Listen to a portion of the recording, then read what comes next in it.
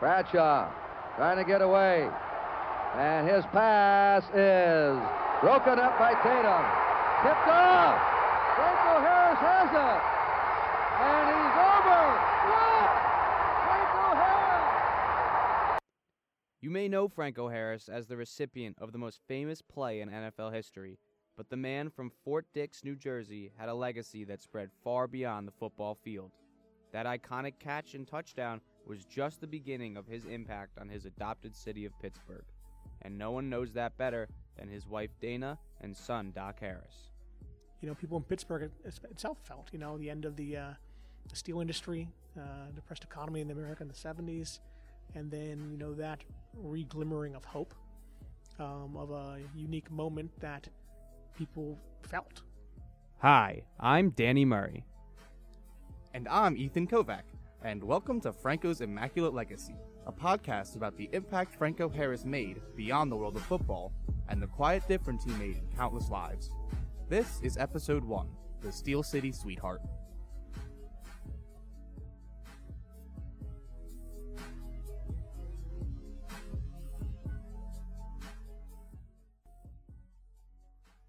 In this first episode, we will hear from Franco Harris's widow, Dana Harris, and briefly from their son, Doc. They'll talk to us about their lives with Franco and how much he did for the Pittsburgh community and beyond. Franco was born in 1950 in Fort Dix, New Jersey. He was a phenomenal athlete in high school, and in 1968, he came to Penn State on a football scholarship. Coach Joe Paterno had made a good investment in Franco. He totaled over 2,000 yards as a Nittany Lion and was drafted 13th overall by the Pittsburgh Steelers in the 1972 NFL Draft. Franco was a stud in the NFL from the start, winning Offensive Rookie of the Year in his first season. He would play 11 seasons with the Steelers, and the numbers tell the story. 9 Pro Bowls and 4 Super Bowls, and then induction into the Hall of Fame in 1990.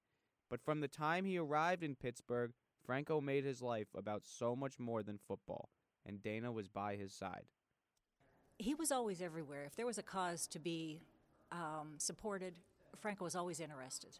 I think he was just wired that way. The first big one, I think I would have to say, and we don't just do one or two. We have done every one that we could fit in, we've done. But the first big one that got a lot of PR would have been the readathon, the MS readathon in Pittsburgh, where kids got sponsors to read books. And now I'm looking where people want to ban books. Well, why did we teach them to read? So it's interesting. But yeah, he loved that. It was a fun event. Dana and Franco met during their time at Penn State, long before his legacy had begun. Why did Franco catch your attention at Penn State? Dude, because he was cute. And were your friends impressed that you were dating a football player? Was that something you dealt with? No, back then that wasn't so impressive. We were friends. We were in West Halls. That's where they put the athletes and a few of the girls that were up here at the time. But we were friends for a long time, for a year, maybe two. And we had a group of friends, core friends, because you couldn't roam the university and eat wherever you wanted. You had to stay in your area, like West Halls. So you'd see everybody 2-3 times a day. And he was just always so quiet. And that was lovely. But I think Doc will agree, he really learned to talk in the years following. We would have to kind of take that mic away from him sometimes. But he was just cerebral, gentle, quiet, and when he said something, you knew it meant something. Harris was involved in many different philanthropic organizations throughout his life, and although they all held a special place in his heart, Franco's wife, Dana, believes that there is one that stands above the rest. That is really hard to answer. Right now, we have a program in Pittsburgh called the Pittsburgh Promise that gives scholarships, college scholarships, to students who maintain a certain grade average, a certain attendance level. And Franco has been the chair of their board since day one.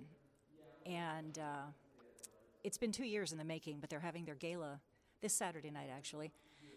And they talked us into being the honorees, which Franco is never about somebody it was just never the accolades. You did it because you loved it, it was the right thing to do, and he is just huge on education. But because scholarships mean so much to him and to a lot of ball players I know and a lot of people, if you didn't get a scholarship, you didn't go to school.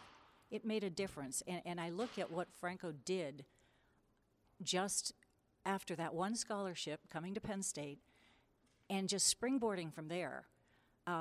He didn't just do, like I said, one project. He was there for big ones, little ones, you name it, several in a day if somebody snagged him from one to another. But the scholarship issue and education in general is hugely important. It was a baseball player and manager, Tommy Lasorda, who first impressed upon Franco that his celebrity status after the Immaculate reception had made him a role model. Lasorda once told Franco that each interaction with fans would become a lifelong memory for them. Franco took that message to heart. You know, he learned a long, long time ago that might make a person's entire day, that one experience. And even though it happened to Doc and I like a zillion times a day, that could be that one person's connection to something. And if that's all it takes, signing your name, you just do it. So Doc knows I have no patience for athletes who believe their own press and think it's too much trouble to sign an autograph. Be glad somebody asked you. By virtue of being Franco's son, Doc Harris grew up in a world of celebrities. Yeah, I mean, I started going to the Super Bowl with my pops. I was around 19 years old, and that was always fun because back in the day, you would see the craziest mix of people. I remember, we were there with the one time, and it's me, and I have a photo of this. It's me, and it's Pops, and it's Joe Paterno, and it's one of the Backstreet Boys, and it's one of the Joint Chiefs of Staff, right? Like that kind of combination. You're like, what the hell, So you got to see a lot of, celebrity, famous people, interesting people, real creators, real leaders behind the scenes, where everyone's relaxed and able to connect with them, and that's really an amazing part of it. But even in that rarefied company, Franco often stood out as the one who never turned his back on a fan. Aside from his large philanthropic work, Franco is also a businessman off the field. In 1997, he bought the Parks Sausage Company in Baltimore, Maryland, which had gone bankrupt. His son Doc saw it as more than a business move.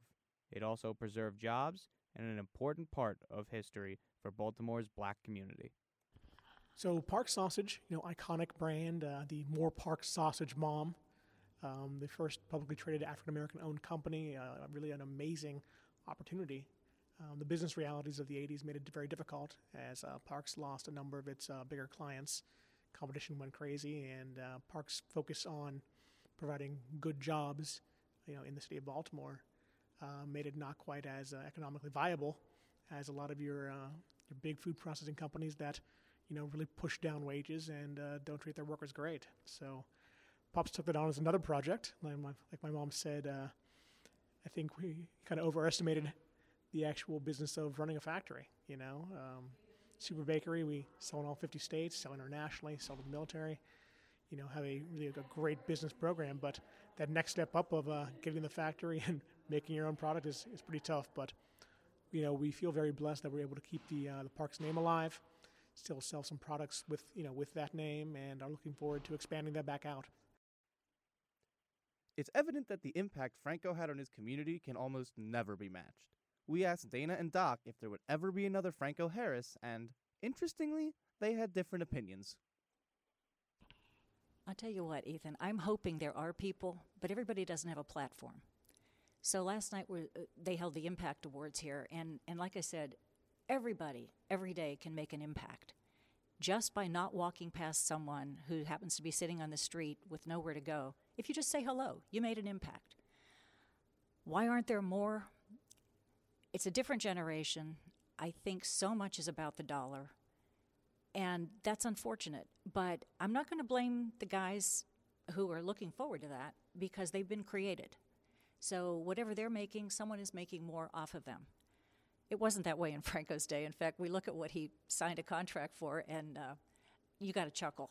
But there aren't more Francos. I'm hoping there will be. I'm hoping that people realize that. But I think Doc will agree. If you didn't really experience Franco close up, you can't believe someone was that for real on so many levels and so many times. I'm going to disagree with my mom a little bit. I think there might be a lot more people like him that are floating under the radar because, a big part about Pops was he never sold himself doing that, right? It was never about the press, about the notoriety or any of that stuff. It was really authentic, and it's because he cared.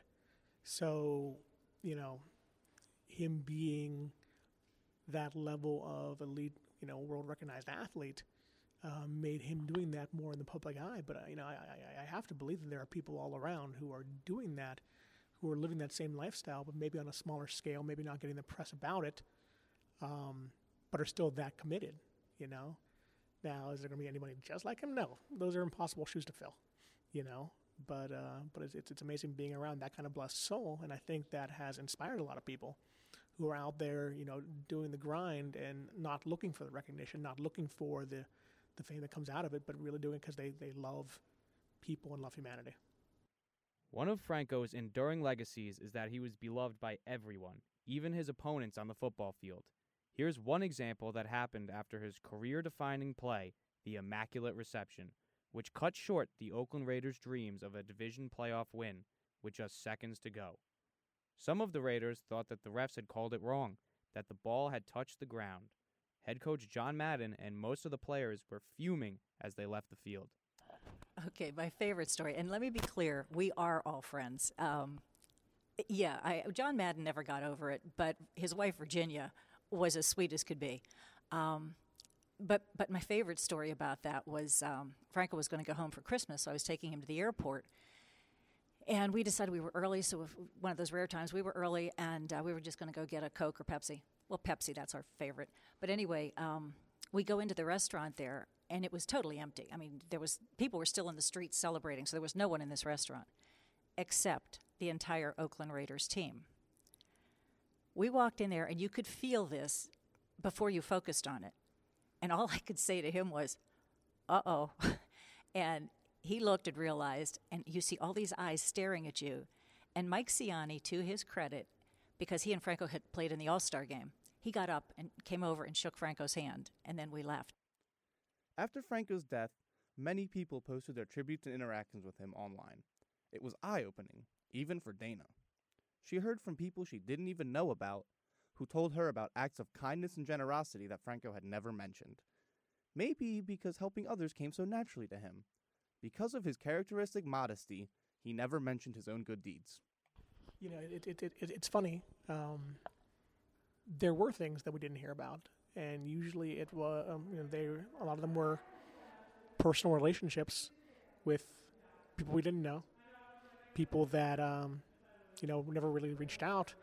And as we did like a public viewing, there were just people we never met before coming up, and this one lady, she's about maybe like mid-50s, I'm guessing, and comes up and she's talking to us, and everybody wanted to tell a personal story, which is interesting because that day was, I believe, 5,000 people, and it was maybe 10 degrees outside. So the fact that many people lined up and waited in line to come and talk with us is amazing. But she comes up and she said, hey, I had run away from home. I had some problem with my parents. And I was downtown by myself. I was scared, and I heard this voice behind me saying, hey, are you okay? And she goes, and I turned around and it was Franco. And he said, well, what's wrong? And she goes, blah, blah, blah, tells the whole story. He goes, oh, you know what? Hey, I'm going to get you a taxi back home, okay? And he paid for my taxi, and I got home, and I've just never forgotten that. We've been talking with Dana and Doc Harris. Today's producers were Danny Murray And me, Ethan Kovac. Join us next week when we take a trip to Pittsburgh to speak with Teresa Khan and the Pittsburgh Passion, a women's professional football team whose biggest champion was Franco Harris. I truly feel that right now, just his heart and soul still lives with all of us. Just by the amazing support he lent. He didn't have to take a risk on the Pittsburgh Passion, a women's football team, but from day one he treated us with respect. That's next time on Franco's Immaculate Legacy.